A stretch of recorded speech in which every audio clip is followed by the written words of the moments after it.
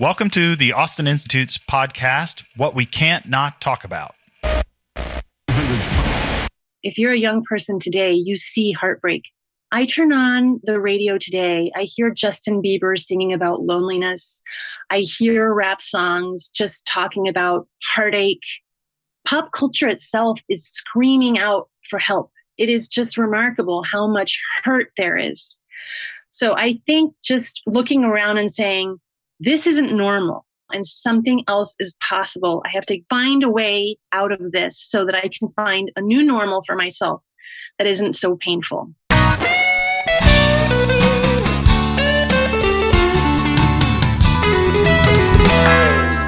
Hello, everyone, and welcome back for another episode of What We Can't Not Talk About, the podcast of the Austin Institute for the Study of Family and Culture. I'm Dr. Mariana Orlandi, Associate Director of the Institute. And today with me is another doctor and a friend, Anna Samuel, Academic Director of Canavox. Good morning, Anna. Good morning. Anna, welcome to our show. Today, you've accepted our invitation to talk about your important work at Canavox, both nationally and internationally. Before we do so, though, let me just say a couple of words about you. Dr. Anna Samuel is a graduate of Princeton University and the University of Notre Dame, where she completed a doctoral work on the political theory and sexual ethics of Montesquieu. She was the first executive director of the Witherspoon Institute at Princeton at its foundation in 2003. She edited No Differences, How Children in Same-Sex Households Fare, and she directed the development of the New Family Structure Studies website. Every summer, she teaches the dialogues of Plato and Aristotle's moral philosophy to high school students for the Witherspoon Institute summer seminars. And she is the happy and grateful mother of 6 children. Is it still 6? Yes. Okay. Yes. and one of them is named Mariana, correct? Right. That's right. Our second. I just think that's a great name. But, that's just probably my, bias. So, as I was saying, do you know that we just completed our high school summer seminar here at the Austin Institute? I didn't. I knew it was going on. How did it go? I think it was amazing. We had 11 students that I know some of them have already subscribed to our podcast and started listening to it. We had great students' evaluations. They loved learning about Plato and Aristotle and contemporary issues. So yeah, probably high school students are, demanding content as much as undergraduates. So it was an interesting experience and everything went well. So we invite the parents that are listening also to check that out for next summer for their children. They could go to Princeton and listen to Anna Samuel, or they can come here to the Austin Institute. Okay, let's get this podcast started. And the reason you're here, as I said, your main title, you're the academic director of Canavox. That's your main job. What is Canavox? How would you describe it to our audience?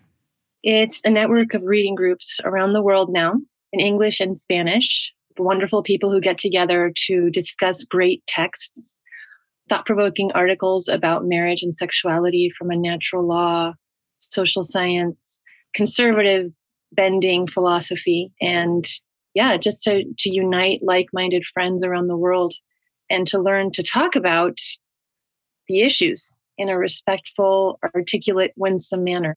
What issues in particular? So we have a long list of issues on the website right now. We're at about 22 issues. They range from what is marriage? How do you define marriage in the public square? To communication in marriage, to issues like why cohabitation isn't great for singles who are thinking about marriage, to communication in marriage, to pornography and addiction, and to in vitro fertilization. We talk about religious liberty as well, same-sex marriage, same-sex parenting, third-party reproduction, surrogacy. The list really goes on and on. It's most of the top hot-button issues surrounding sexual ethics today. Wow. Yeah, I was about to say just all the things that we can't not talk about, but that everybody would want not to talk about because that, you open a can of worms, is that the expression in English? But at the same time, as you realized when you started this, that there was a need. So let me ask you, when did Canavox start? How did it start? What was the need that you were detecting? So in 2014, I believe, when I was helping disseminate the New Family Structure Study information to the public. And wait, parenthesis, maybe we should say a couple of words on what that was. Yes. So Dr. Margaret Naris who was one of the founders of the Austin Institute, University of Texas sociologist, conducted this great research on how children from different family structures fare. And this was just before the Supreme Court case on gay marriage, Obergefell. And the million-dollar question at the time, the question everyone wanted to know was, how do kids fare from same-sex parented homes? Are the kids all right? Are they doing just as well as children from nuclear families? Or are the children suffering in these family forms? And so this study sought to answer that question because it mattered a great deal to public policy discussions leading up to the legalization of gay marriage. And so there was a great deal of polemics surrounding his study because he found, first of all, that there weren't all that many stable same-sex households to be found in the first place. And the same-sex households showed a great deal of instability. They were usually not the pure form that advocates wanted to exist. It wasn't the two women who married and then decided to either adopt and raise a child or to create a child through IVF, or to two men who got together and adopted and then decided to create a child with surrogacy and IVF. No, the vast majority of the same-sex parented households came from a history of a great deal of brokenness. These were usually children of heterosexual couples who then divorced and then were ping-ponging between different households, one gay, the other straight, or the other single-parented. And so it was really hard to find what progressives thought was the gold standard of the same-sex household. And because it didn't exist, it was really hard to show that the kids were all right. But what did exist showed that the children were not doing well. And what I think the new family structure study showed was that we were conducting a huge experiment on children. We were playing Russian roulette with kids and their outcomes. And so conservatives like me thought that it was very imprudent for us to rush headlong into gay marriage when we didn't have good evidence that the children were going to be fine. And when we had lots of evidence for the view that children coming out of unstable backgrounds actually suffered tremendous costs, like much more depression, suicide ideation, high school dropout rates, the whole gamut, right? And so unfortunately, the new family structure study was maligned. And this gets us to Canavox, because as I watched this study go through the press and see how progressives basically controlled the sound, the lights, the stage, the podcasts, all the media, and they misrepresented the study so tremendously, I realized there was a disconnect between the ivory tower and the public. There was a disconnect between experts and the person on Main Street. And it frustrated me tremendously to see that really good academics working on this question could not get through to the public because the media was so biased. So this sowed in me a desire to create some sort of an institution where we could connect the average person on the street with really great academic information that was trustworthy, past the highest standards of academic review, that was accessible to the average person. So you didn't have to have a PhD in sociology to understand, right? So I wanted to create some sort of way to get really great ideas into language that the average person could understand. Couple that with amazing personal stories that put flesh and blood to the data, that put a beating heart to the natural law arguments, that expressed in human, compassionate storytelling type of language what more theoretical studies and philosophical treatises were saying, so that the average person can learn to speak truth in a way that appealed not only to the mind, but to the heart, in a way that would appeal to anybody of goodwill. So that was really the genesis of Canavox, the frustration with the response to the new family structure study. And then we founded Canavox before the Supreme Court ruling on gay marriage. But then after that ruling, it just created more and more of a demand for Canavox among the public. So it sounds to me like what you're saying is that basically, while the progressive case is made in the best possible way, and I wouldn't want to say, that it's flawed. Maybe one day we will discover even that all households are equal and there is absolutely no difference. As a child of divorce, I would say, no, it's not equal to be a child of divorce or a stable family. So, but maybe, one day I will discover that I have some pros that other people don't have. But it sounds to me that what you're saying is that we have the best possible argument on the progressive side, and we are instead straw man arguments on the conservative side, so that marriage and a stable family and healthy dating and chastity was only presented with the worst possible arguments and never with the good ones. Because that... Yeah. I mean, sort of. I wouldn't go so far as to say that the progressive side presented the best possible arguments. One of the things we found was that logos, or an appeal to reason, was not the standard that was happening in the public square. What was happening was an appeal to ethos, appeal to passion, appeal to sentimentality. And so the left was controlling the debate, not because they had the strongest arguments, but because they had the more flashy sound bites, perhaps the better marketing, and the stories that appealed to the heartstrings. And that is something I think we learned tremendously as conservatives. I think conservatives thought, well, so long as we have the best arguments, so long as we have the best data, we're going to win this. And I think that was naive. I think we just did not imagine we would be, what the other side wasn't going to be playing by the rules of reason. Even if we have the best ideas, you need to engage with the culture, which is also part of, of our job here at the Austin Institute. There is the promoting the research of the scholars, but then there is bringing this research to the people. And it's actually something that this podcast is also doing, like as I'm speaking with you right now, but also as we're presenting books or as we're discussing papers, right? So try to bring it down and try to bring in, as you're saying, to the person on the street. So how is it that the person, the average teenager in this case, because I know that Knox is also reaching high schoolers, starting this new project, but like, how does the average person get in touch? How does one become a member? Right. You just come to our website. So www.canavox.com. And it's really easy to either sign up for a group if you want to be a participant or start your own group. It's all free. It's free and it's easy to start for our pro syllabus. Our professional syllabus is for any parent or adult. If you're a minor or if you're in college, there's a different process and it's on the website. But it's pretty straightforward and simple. Okay. Let me ask you this. Is it religiously oriented in any way? Because I understand it's a conservative case for marriage, conservative or natural law based maybe, but is it religiously oriented in any way? Does it require to believe in God to agree with the things that Canavox tries to defend? Right. So no. So basically, we tend to appeal to people of faith. So most people who join Canavox are people of faith who want to learn how to defend their views in secular language. And that's part of the reason they come, is because they say, I know what I believe, but when I try to explain this to people who aren't believers, or I go to the public square, I can't just say Genesis says, I need a better argument than that.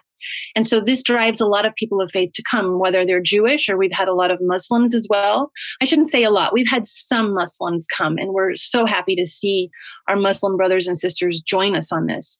But I will say that the natural law arguments, natural law does defend the existence of God. So natural law itself points to a creator.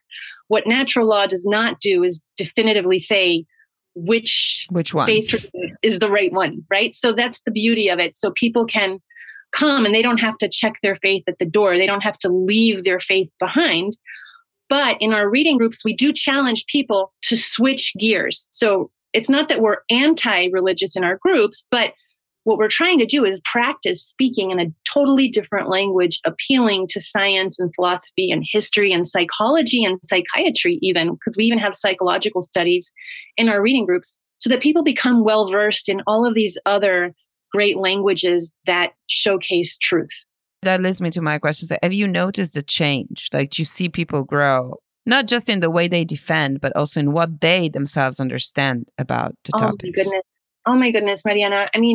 This is one of the things that I think is most rewarding of being in a reading group.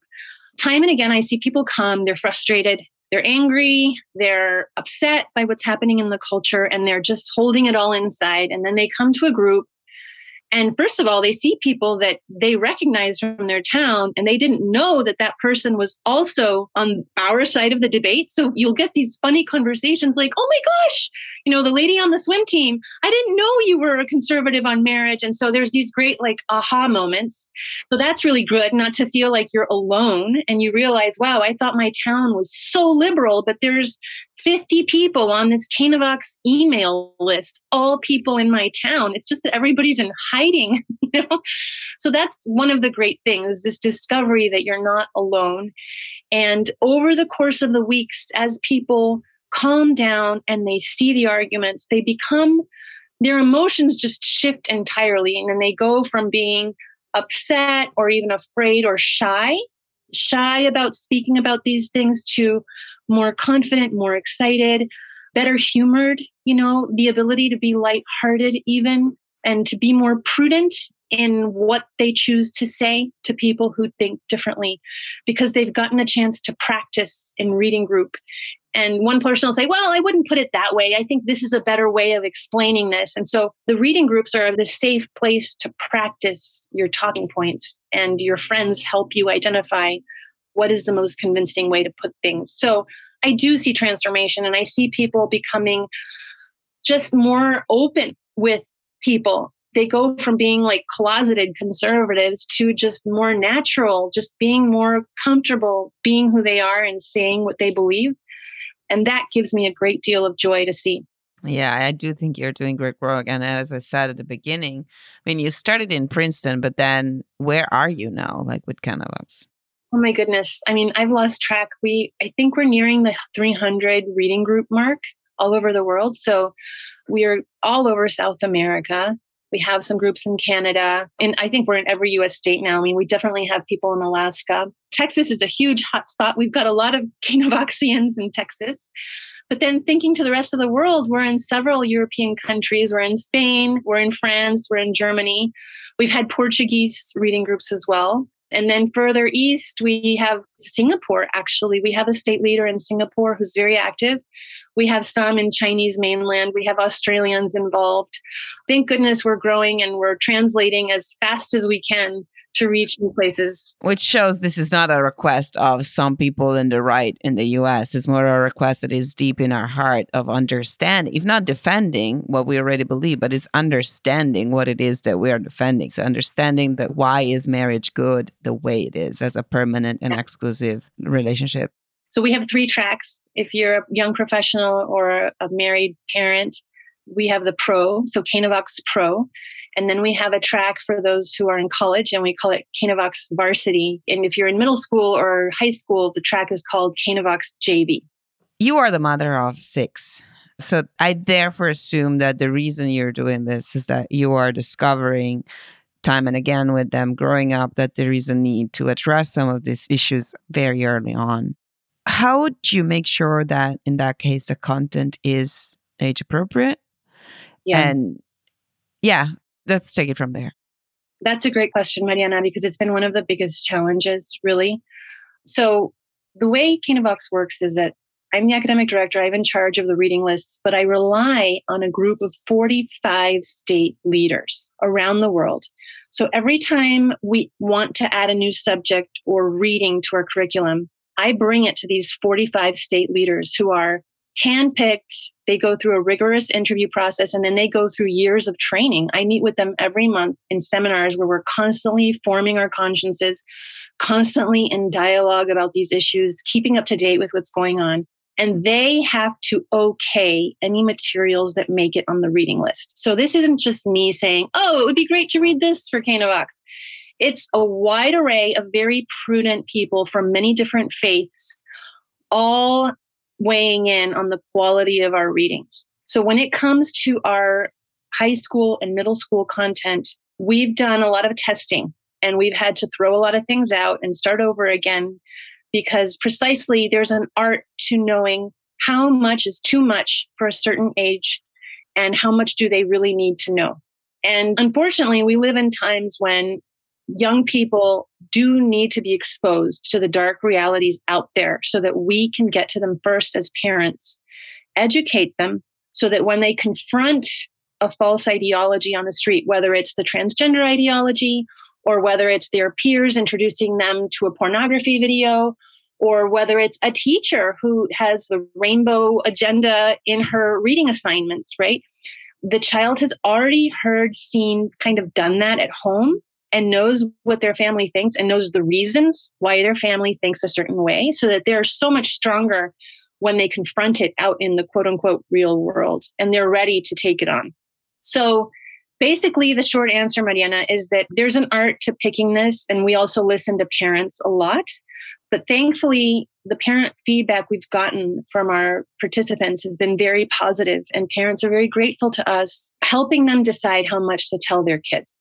Yeah, I've heard already from students at the young age that they feel like they should say something. They don't know how to say something about what they believe. So I'm sure you can provide a lot of help there. But I would like to ask you again, we had one podcast, at least in pornography by now, that was discussing, how early kids are exposed to it. And it's as early as 8 years old. So could we say that in that sense, what you're saying is particularly true, that there needs to be a preemptive exposure in a good way, like preparing you? Yes. And this is by far, I would say, the hardest part is convincing parents, really great parents who've always practiced modesty in their speech. They're trying to protect their children from the slime out there. And it's really hard for a lot of parents to roll up their sleeves and say, okay, we have to start telling them that they can't watch TikTok because the suggested videos that are going to be coming up are actually really inappropriate, and they start to desensitize you, my daughter, to what's appropriate behavior on screen. It's a slippery slope. And it's hard to look at your 10-year-old and have to explain things to her, right? But this is the world we live in. And our children, I believe, as a person of faith, will get the grace and the strength they need to face the times they live in with grace and with strength and with courage. And we parents have to facilitate that and empower them. They will feel street smart. They will feel more confident when we equip them with the truth, not with fairy tales, not with white lies about sex, with the truth spoken for their age. Yeah, as parents, we have to parent for this new time. Yes, somehow what you say about parents or about teacher, you can't decline your responsibility as a parent or as a teacher, but someone will do that. So if you're not parenting your child, then TikTok will be parenting your child. And same with teaching. Like I said, I'm not teaching you about sex in the proper way. You'll get the information somewhere else and you'll learn. Yeah. Exactly. I understand that it can be embarrassing, but it's probably, the greatest calling of being a parent is that the job doesn't end when they start going to school. That's actually probably even more so today, the moment it really starts. So, Anna, I have one question for you that is more based on like your experience and the time you spent with Canavox. So what do you think is the greatest enemy of healthy relationships today? I think the sentimental view that love and my personal happiness is central to life. I do think that divorce is actually the biggest atom bomb that we've had in society. I really think that the divorce revolution, the no-fault divorce revolution, and the view that when I fall out of love, when I'm not feeling satisfied anymore, I have to move on and find something better. I think that sentiment is so toxic to children, to the welfare of children that we bring into the world. I think it's so toxic to our own happiness and to society. And unfortunately, that sentiment pervades most of Hollywood and novels and everything, right? So I think we have to be really on guard against that. I had no idea we agreed so much also on this. I mentioned I'm a child of divorce, but I would, with all the love I have for my parents, I keep bringing the no-fault divorce in particular, right? So that just my feeling justifying whatever action, regardless of their consequences. And I have no control over my feeling, which is the other thing. And then the teaching, right? That love is never for free. Love is never forever. You always need to work to make sure that it stays there. Yeah. All the messages that divorce has spread in our world, probably the root cause of so much distress that we see. And I know that the permanence of marriage is one of the topics addressed in what, when you discuss in the Canavox group, what is marriage? And again, the topics are wider than that. It's about dating. It's about friendship. It's about love for for people that do not think the way we think. Again, it's about pornography too. I don't know if I'm forgetting anything, but I'm sure I am because it's like 22 issues. So probably I'm not mentioning them all, but the in vitro fertilization, surrogacy. But let me ask you this. Our audience can look at this in our website. We have it linked to our podcast. They're welcome to send us an email too if they want to have more information. But my last question for you is this. If you were a young adult today, what would be the main reason for you not to do what everyone else does, but to look for your own answer instead? Gosh, I think the main reason would be just seeing all around me the carnage. I do think that if you're a young person today, you see heartbreak. Even turning on the radio, listening to pop culture songs. When I was in my 20s, songs were about love. They were about romance. I turn on the radio today. I hear Justin Bieber singing about loneliness. I hear rap songs just talking about heartache. Pop culture itself is screaming out for help. It is just remarkable how much hurt there is. So I think just looking around and saying, this isn't normal. Like this that I'm seeing everywhere around me is not normal and something else is possible. I have to find a way out of this so that I can find a new normal for myself that isn't so painful. Somehow what you're saying, it sounds very obvious. Like if you're a young adult, you're healthy enough that you can afford your basic needs and you're healthy, then you should be happy. And if you're not happy, it might be that maybe there are some things you should cover about your private life and the way you develop your relationships. And we know from the studies, and it breaks everyone's heart, but from the studies, the young and healthy population is not happy at all. And people that are in college and therefore can afford college are also not happy at all. Yeah, I think that, Anna, your point is great. You want to be happy. So that's the reason why you should be brave enough to go against the current, because the current doesn't seem to be going into a happy spot. And we can tell our audience again to look at your website if they want to know more, if they want to start their own group. I know that this podcast, people listen to this podcast also in my home country, in Italy. So I don't know if you have groups there yet. Maybe not in the north, maybe, I don't know. But anyway, the invitation is open to everyone. And I want to thank you again, Anna, for your clarity, for all your effort in this very important issues. And thank you for being on our podcast. Thank you so much for having me, Mariana.